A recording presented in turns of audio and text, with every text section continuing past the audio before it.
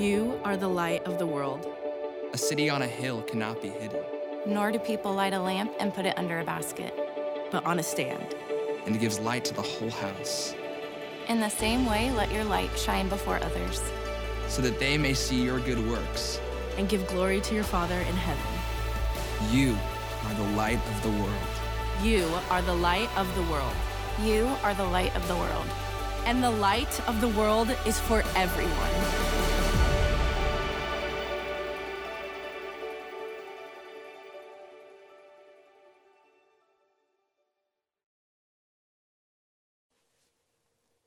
Well, it is day 20 of our 21 days of prayer, and we thank you for uniting with us in prayer as we have been asking God to show us how to be a light. Are there days that are etched in your memory, days that you'll never forget as long as you live? I have a few of those days that I can remember, and I can recall so many details and so many emotions that happened that day. I will never forget Tuesday morning, September the 11th, 2001, when I first learned of the tragedy rocking our nation and the tragic events unfolding before our very eyes.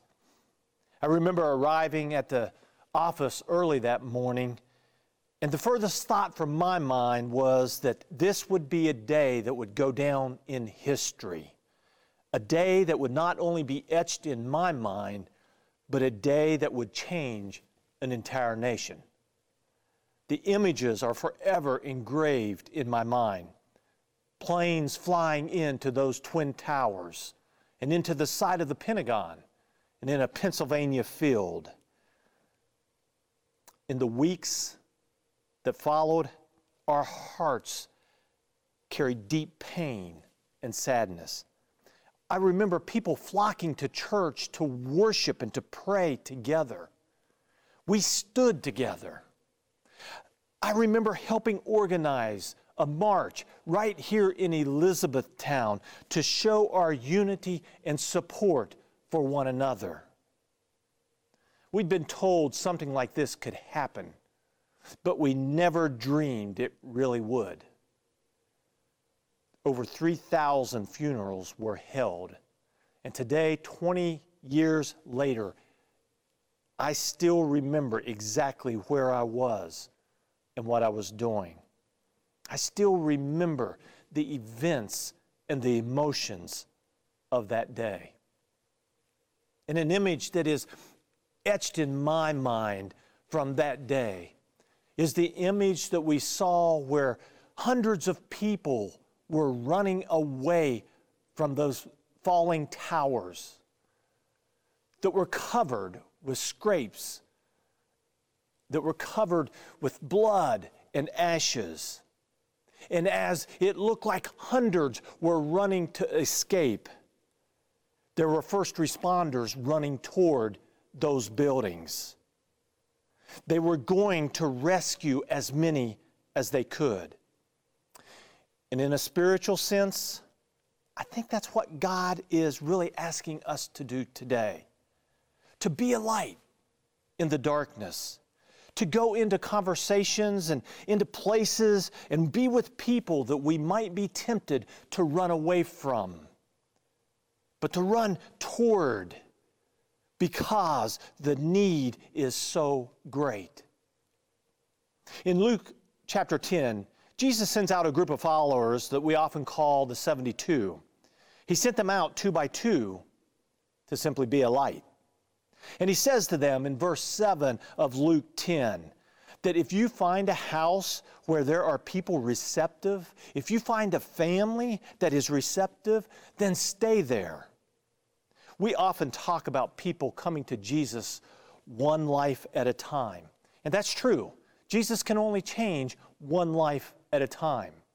But when we study the New Testament, what we will find that when someone came to Jesus, it often led not just to an individual, but to an entire network of people coming to faith.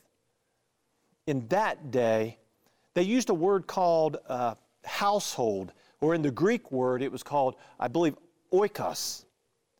And it wasn't just a member of the family unit, but an extended family when they used that word, which could include up to 4 generations, married and unmarried, servants and servants' families, friends, neighbors, and even business associates.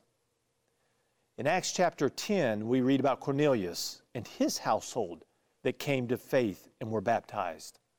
In Acts 16, there's a lady named Lydia who came to faith.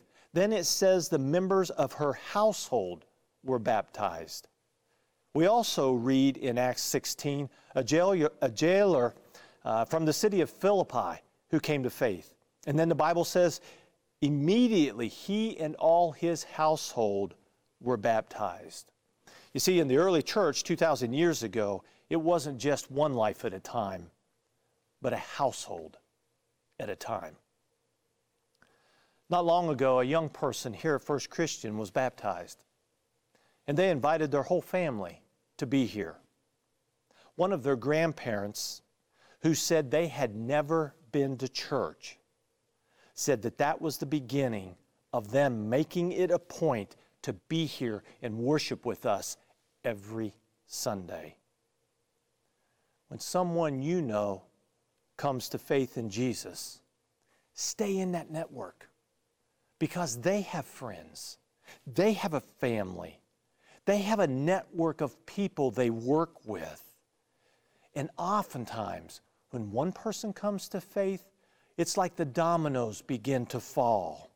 And there's another, and there's another, and even another. And so as we have gone through this 21 days of prayer, I hope that you have been thinking about and praying about who you can invite to come and see what God is doing right here at First Christian Church. And just maybe there are some networks that can be impacted. Let's be the kind of lights who are willing to run into the danger, into the uncomfortable, into the unknown, to be a light while others are running away, because the stakes are just too high. Let's pray. Father and God, first of all, I want to come and I want to thank you for the individuals in our lives who were simply willing to run toward us and be a light. And they were lights in many cases in times when others were running away. And so first of all, thank you for sending those individuals into our lives.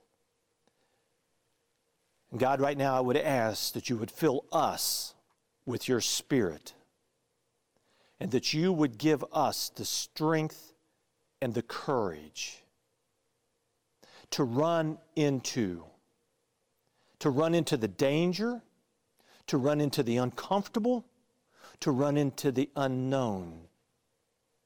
And through your Spirit, would you show us how to be a light for those who are surrounded and in darkness. And it's in Jesus' name I pray.